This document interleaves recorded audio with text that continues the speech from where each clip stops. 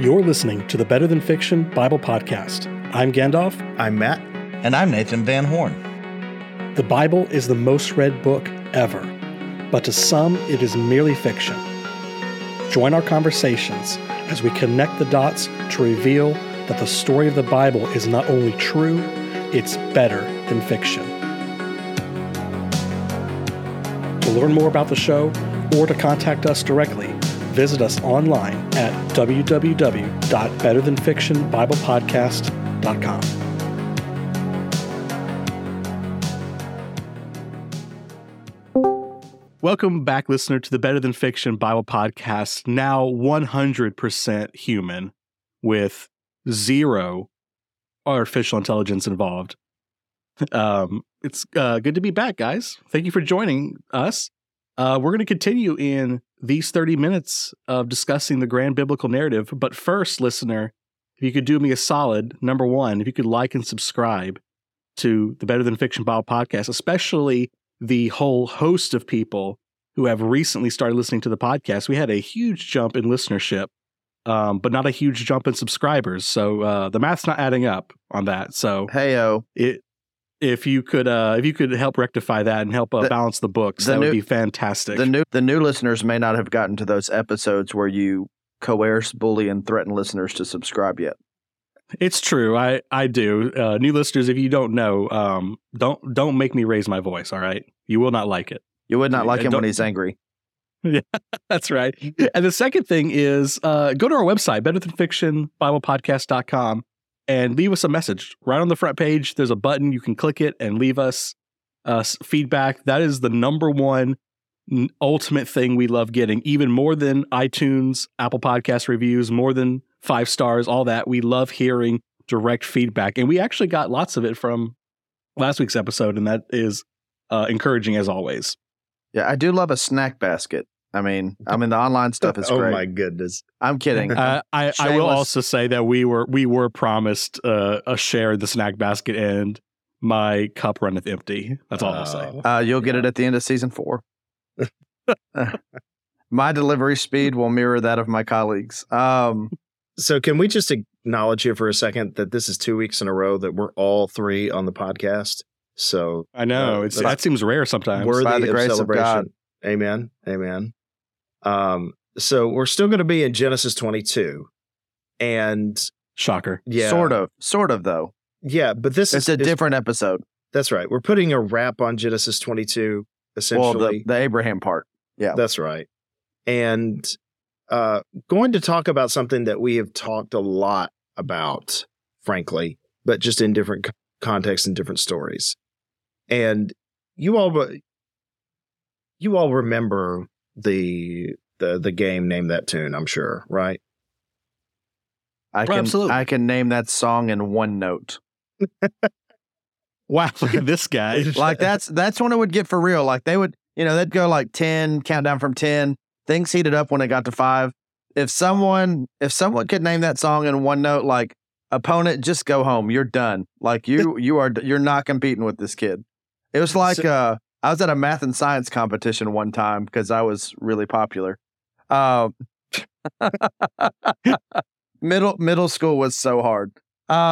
Anyway, but I was at a math and science competition, and we're in 8th grade, and they put this problem that in hindsight was like at least a 12th grade problem up on the thing for people to solve. And one kid gets it really quick. Like I'm still reading the question, and I'm like, should I try?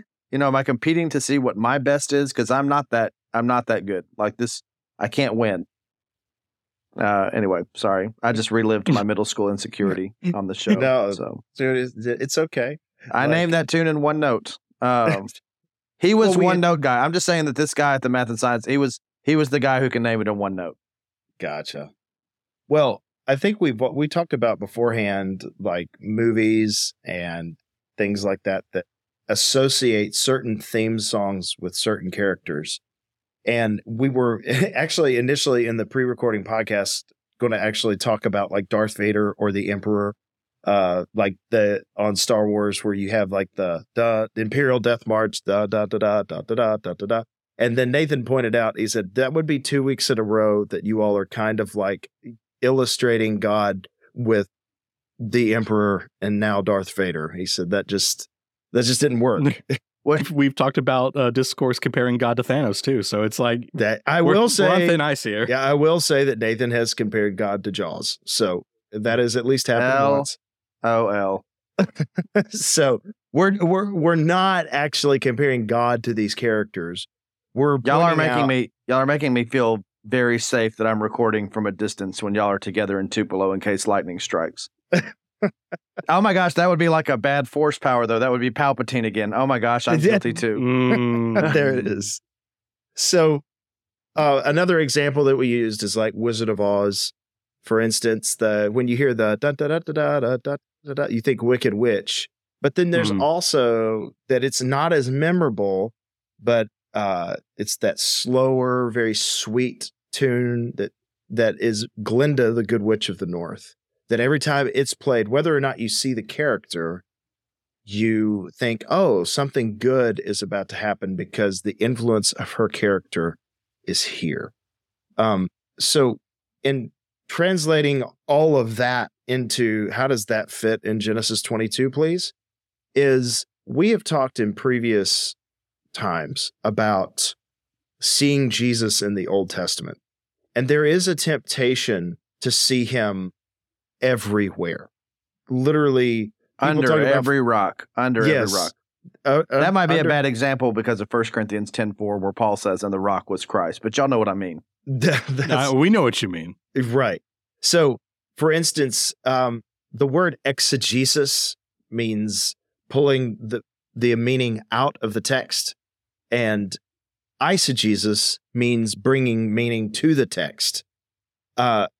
And then you had that joke forever ago on the show that there's also I see Jesus, which is seeing Jesus everywhere in the text. That's right. In fact, it was a seminary professor that actually was complaining about the temptation at seminary.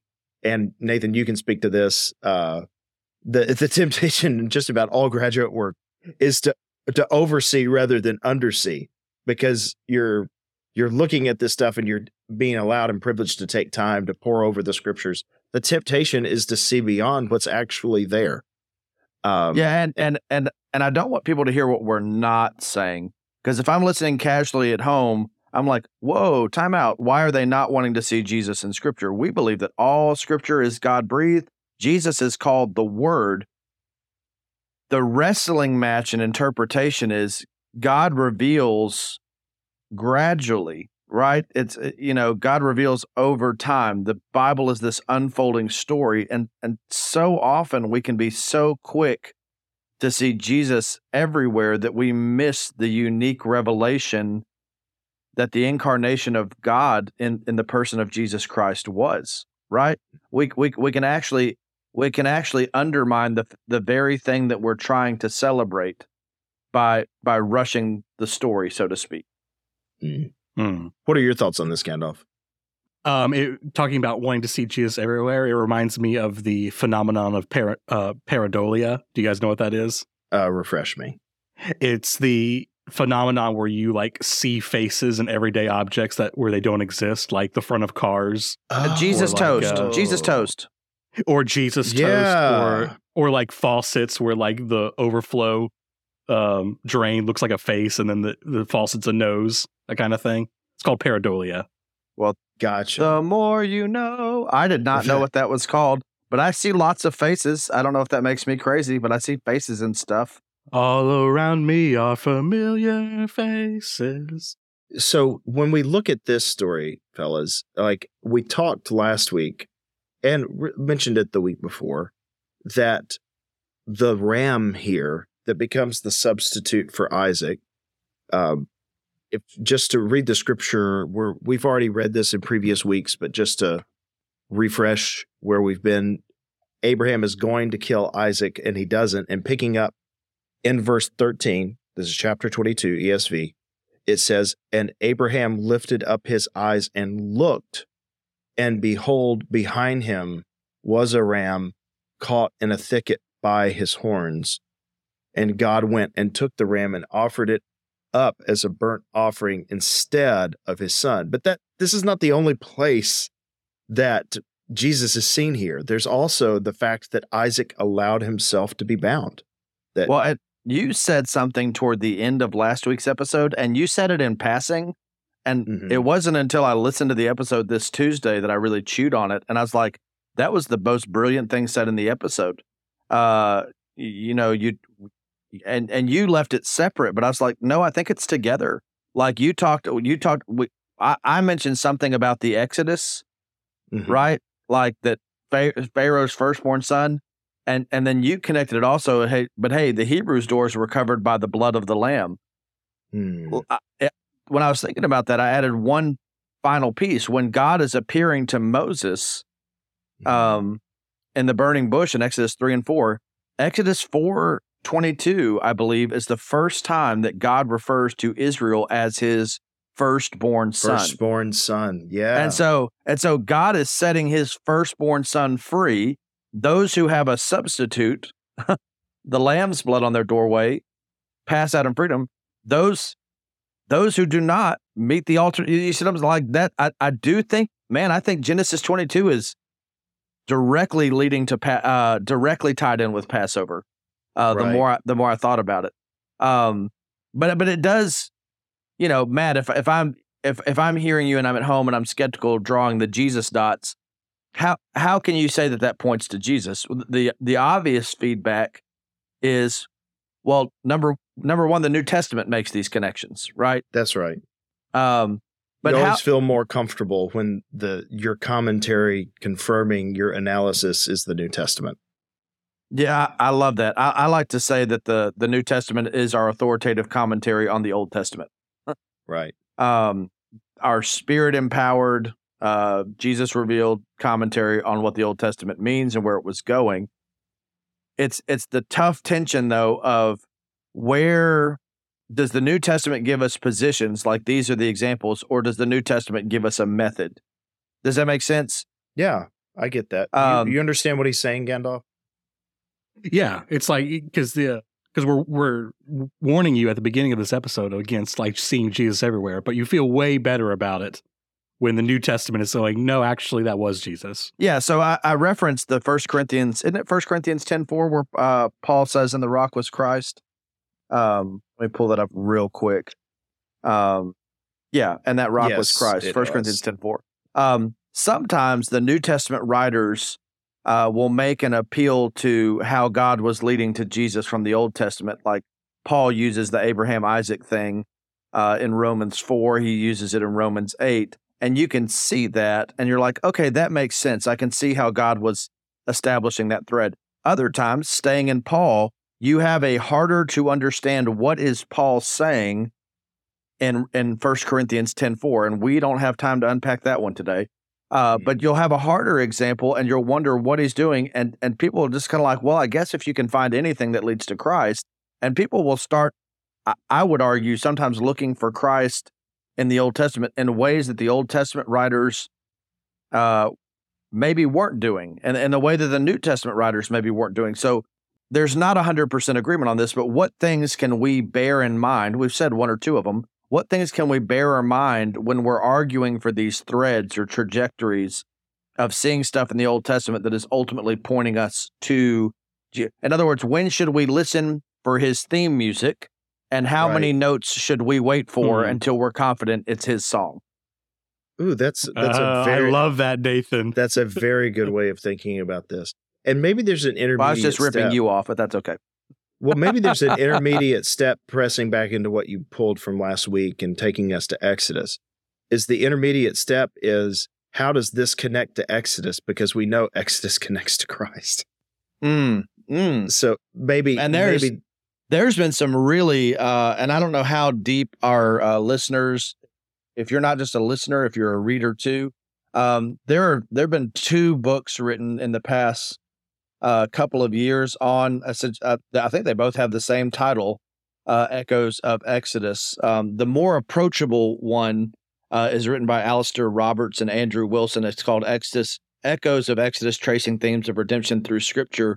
There was a longer one called Echoes of Exodus, Tracing a Biblical Motif by Brian Estelle, and it's more academic. But to Matt's point, like I like that, Matt. When you can ground it, if the trajectory you're arguing for is grounded in a big and already established thing, you might be onto something. I like that. Yeah. A lot of times grounded in key covenants. And again, you have the Abrahamic covenant. So that's a big one. A big one for us on the show is we try to consult the history of interpretation, right? Right. We're not the first ones. So anytime where the New Testament authors make such a connection, you're on good footing because they were inspired by the Spirit who is revealing Scripture through them, and they made the connection. So kudos. Nathan, let me ask this question. So if Christians are guilty of I see Jesus, or perhaps is ancient Jewish commentary at times guilty of I see Abraham? Ooh. Or no, I see Moses, or trying to that's my because we even did the episode and this is one of my favorite examples. We did the episode several weeks back when you couldn't be there. It was around Christmas time where the Gospel of Matthew in a real way presents Jesus as the new Moses. Like we traced a lot of, and it's like they're doing two things at once. They're reaching back and using what God has already revealed to provide a grounding for what he's doing in Christ as a fulfillment of that. But they're also showing how it was not, I think of Hebrews talking about they didn't really fully enter their rest under Joshua, right? Right. The New Testament writers are also showing how the Old Testament is always pointing beyond itself. So it's not wrong to hear the Abraham or the Moses. It is incomplete to not see how it's also pointing to Jesus. Well, I understand that. I was just talking about how one of the things you talk about, ancient rabbinic tradition and ancient Jewish interpretation, how there is things get really speculative at times of filling in the white space. Yeah, what's interesting to me is and I would say this is a big point of divergence, and I'll probably be accused of oversimplification. Well, I'll be accused of something, so may as well be that.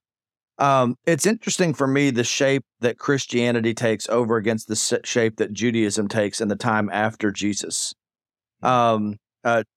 Jewish interpretation breaks down to roughly two big things. One is halakha, from the Hebrew word halak, to walk or to go about. Like think of Paul in Ephesians. Pay careful attention then to how you walk, or walk worthy of the calling by which you've been called. That's practical outworking of your faith, ethics, things like that. There's also Haggadah, which is story. And it's interesting, story is so focal in the Old Testament and the New Testament too, right?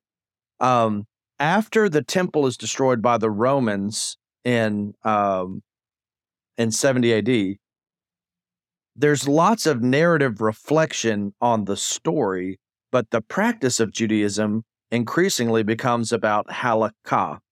It focuses on the do rather than the story. And it's interesting for me, there's plenty of reflection on ethics in Christianity, but man, they spend centuries working out the implications of the story. What does it mean for this character, Jesus, to be one and the same with God, to pronounce forgiveness of sins, working out the implications of the Trinity and stuff like that. It's interesting if you don't, and I don't mean this as a critique, I don't think, but it is an interesting development. If you don't see where God was going with Jesus, you're going to focus on where you need to go rather than where God went. Another way of saying is that if you're ignoring what God has done in Christ to fulfill the law, so to speak, you're going to go in this ethical direction of trying to please God through other means. Well, and it's why I know y'all know I've talked about Mishnah and Nasim, which is women, and Gittin, the tractate on divorce. It's why you can have this entire tractate on divorce, and 95% of it is how to conduct your divorce in a kosher way, and the last 3 sentences are, oh yeah, so what are the grounds for divorce? When I feel like the Bible is overwhelmingly, man, here's what God created marriage to be. right? Right. Like Hmm. Jesus gets asked a divorce question. Hey, remember how it was in the garden? Paul navigates the relations of husbands and wives in Ephesians. Hey, remember what God created in the garden? Remember Genesis 2:24? It's that thing. It's not that Christianity is unconcerned with walking out our faith. Paul gives a lot of that instruction, but it is so concerned with how to ground what we do in the story that was always leading to Jesus. It's interesting going back to divorce. I was actually asked this week by someone of why are there not more specific instructions on divorce? Why is there so much interpretation on something like that? And my thinking is that, first of all, going back to Nathan's point, when Jesus was questioned about it, he takes people back to this was God's plan and design. This is what God wanted. Like, it's kind of like, we were talking about this before the episode, I think, before recording. C.S. Lewis, you've got good and bad. Good, we consider good through goodness, but we also consider what's bad through goodness by how not good it is. And that's what makes it bad, because it's not good. And the more not good it is, the more bad it is. So I think that's a little bit what Jesus is in divorce is saying, hey, compare it to what's supposed to be first. But my understanding is that if we had more specific instructions, first of all, we would work out a more complicated system. We would, and it would never be exhaustive. There would still be. Hey, what about it would never be exhaustive, and leaving things vague, I think, anticipates the complexities of life, and that knowing that life is going to be complex, if we have a starting place of this is God's plan and desire, but certain things happen because the hardness of hearts, there's a lot of working that out in between. But Jesus, go ahead. And all of this comes back to, when should we see Jesus in a passage? Right. Again, I would say some practical takeaways for that, and for just tracing trajectories through Scripture. We're talking about, again, having the Bible God wants us to have. Number one, if you have resources available to you, some of it's available online, consider how people have understood this passage before you. You know, the Spirit indwelt church of Christ has existed for 2,000 years. If no one has arrived at this understanding before you, are you maybe seeing something that's not there? Conversely, if there's a strong current for something in the history of interpretation, maybe worth looking into, again, especially if A, the New Testament writers did it, B, it's grounded in something that the Bible is using, something like the Exodus or one of the covenants, the Davidic covenant, the Abrahamic covenant. If you have some strong, and a third one for me is if it makes more sense of the new passage without betraying the old passage. Can I add two more, Nathan? Oh, go for it. Go ahead. I was about to say we're going to arrive at our complex system. Yeah. Well, no, I think these are simple ones. These are simple ones. Good. Is vocab, is that if we do this a lot during the podcast, are there words that are used just a few handful of times that might be linking a passage together? So that's one. And then the second one, and we do that a lot in the podcast. Like, for instance, Nathan mentioned to us last week, this is the first time that love is mentioned in the Bible, right here in Genesis 22. We talked about that a few episodes ago with fire. We missed a great moment with the Jamiroquai song. What is love? A.B., don't hurt me, don't hurt. Okay. And then the other thing here, and this is probably the simplest one, is geography. Where did it happen? Like, this is a simple look at where the story or the encounter happened can sometimes tell you, does this happen to be connected to Jesus in some way? The fact that this is happening on Mount Moriah, future Jerusalem, just big. Geography. Like, so I'm going to be a hypocrite here and quote from Lord of the Rings when I accuse y'all of doing it all the time. Sometimes you're reading scripture and you feel like Gandalf and you're like, I have no memory of this place. Oh, gosh. That's good. Sorry. I love it. I have been trained because of this podcast. I look for mountaintops, I look for trees, and I look for meals. That's like the things I focus well, on. and anytime you have garden versus wilderness too. Also cardinal directions. If anything is east, it's like, oh, he's going east. It's east. That's right. And I think another theme, if you want to, this is a major Chekhov gun moment, really, this story, is because the idea of the New Testament's monogenes, only son, only unique son, only one like this one, that's introduced here. Yeah. And that's introduced here. And this is the gun above the fireplace, so to speak, that's going to go off multiple times as we talk about Jesus later in the Bible.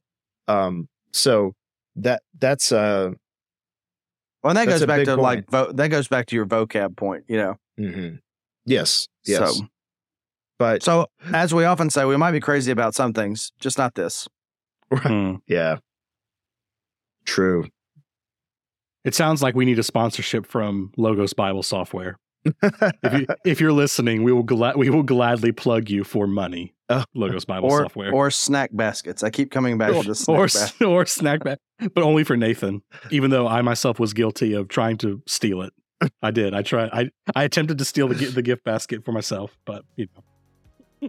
So next week we're going to finish out Genesis 22 and probably move into 23 as well, because believe it or not, even though the Abraham arc never ends, we are transitioning into Abraham physically moving out of the story. So it's go rest high on that mountain. Sorry, I'm looking at the end of 22, and I can tell you I will not be reading. I'm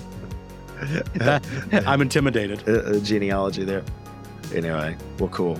Hey, great to be with everybody this week. Gandalf, you want to wrap us up?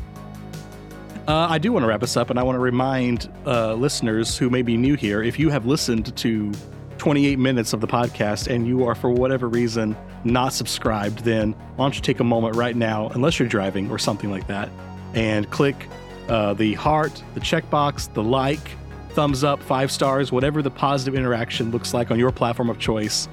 And you're going to receive a notification every Tuesday morning when we release a new episode discussing this grand narrative. And or just tell a friend. Just tell a friend. Tell a friend. Write a review on Apple Podcasts, or the ultimate thing, leave us a comment at betterthanfictionbiblepodcast.com. We love getting those. But until then, you guys have a great week, and we'll see you next time. See you next time. Shalom.